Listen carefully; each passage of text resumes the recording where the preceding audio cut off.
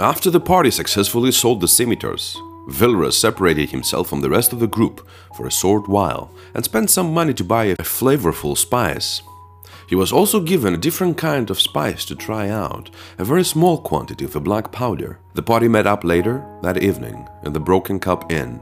Before approaching Jack's, Winston looked around, interacted with some of the customers, and talked with the youngest maid, a girl named Zia. Winston and Vilrus introduced Zephyrus and Knox to Jax, who invited them to sit at his table, bought them food, and explained his offer to them. He explained to the party that the city had a serious problem that nobody wanted to address. For the past 6 years, a drug named Black Hope had been made and supplied around the City of Gold. A drug powerful, vile, horribly addictive, and made out of organic matter, which Jax implied to be people. He disclosed that he had lost his daughter to it.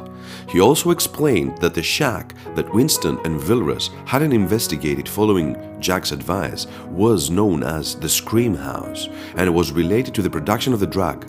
Jax wished to kill the person at the top of the organization responsible for producing the Black Hope, a man named Var Stalog.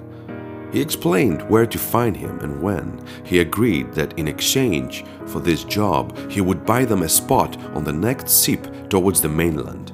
The party discussed the offer amongst themselves. Vilrus and Knox were ready to accept the job, while Zephyrus doubted Jack's story and wished to investigate his claims.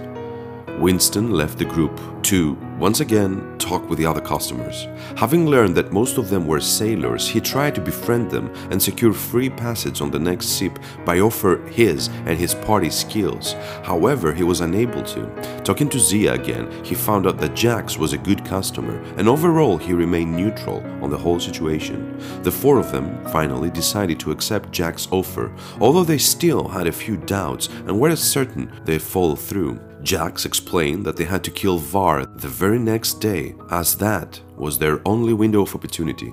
He gave them a description of the man and told them that the very next afternoon he'd visit his sister and his nieces, and that was the only time he would have been vulnerable.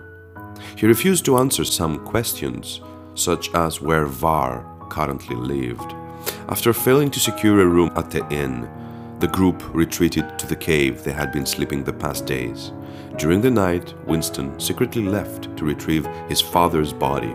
He noticed some men looting their boat, but he evaded them and successfully returned with Anver's corpse, although by doing he missed out a night of sleep. The party returned to the city and reached the house of Var's sister in the late morning. As they looked around, they noticed that Var was already inside, which didn't match with Jack's information. Still, they prepared themselves. Winston and Vilrus stayed outside, while Knox and Zephyrus broke into the house. The two of them sneaked up on the man and killed him almost instantly. As they performed the deed, they heard a kid screaming from behind them, "Daddy!"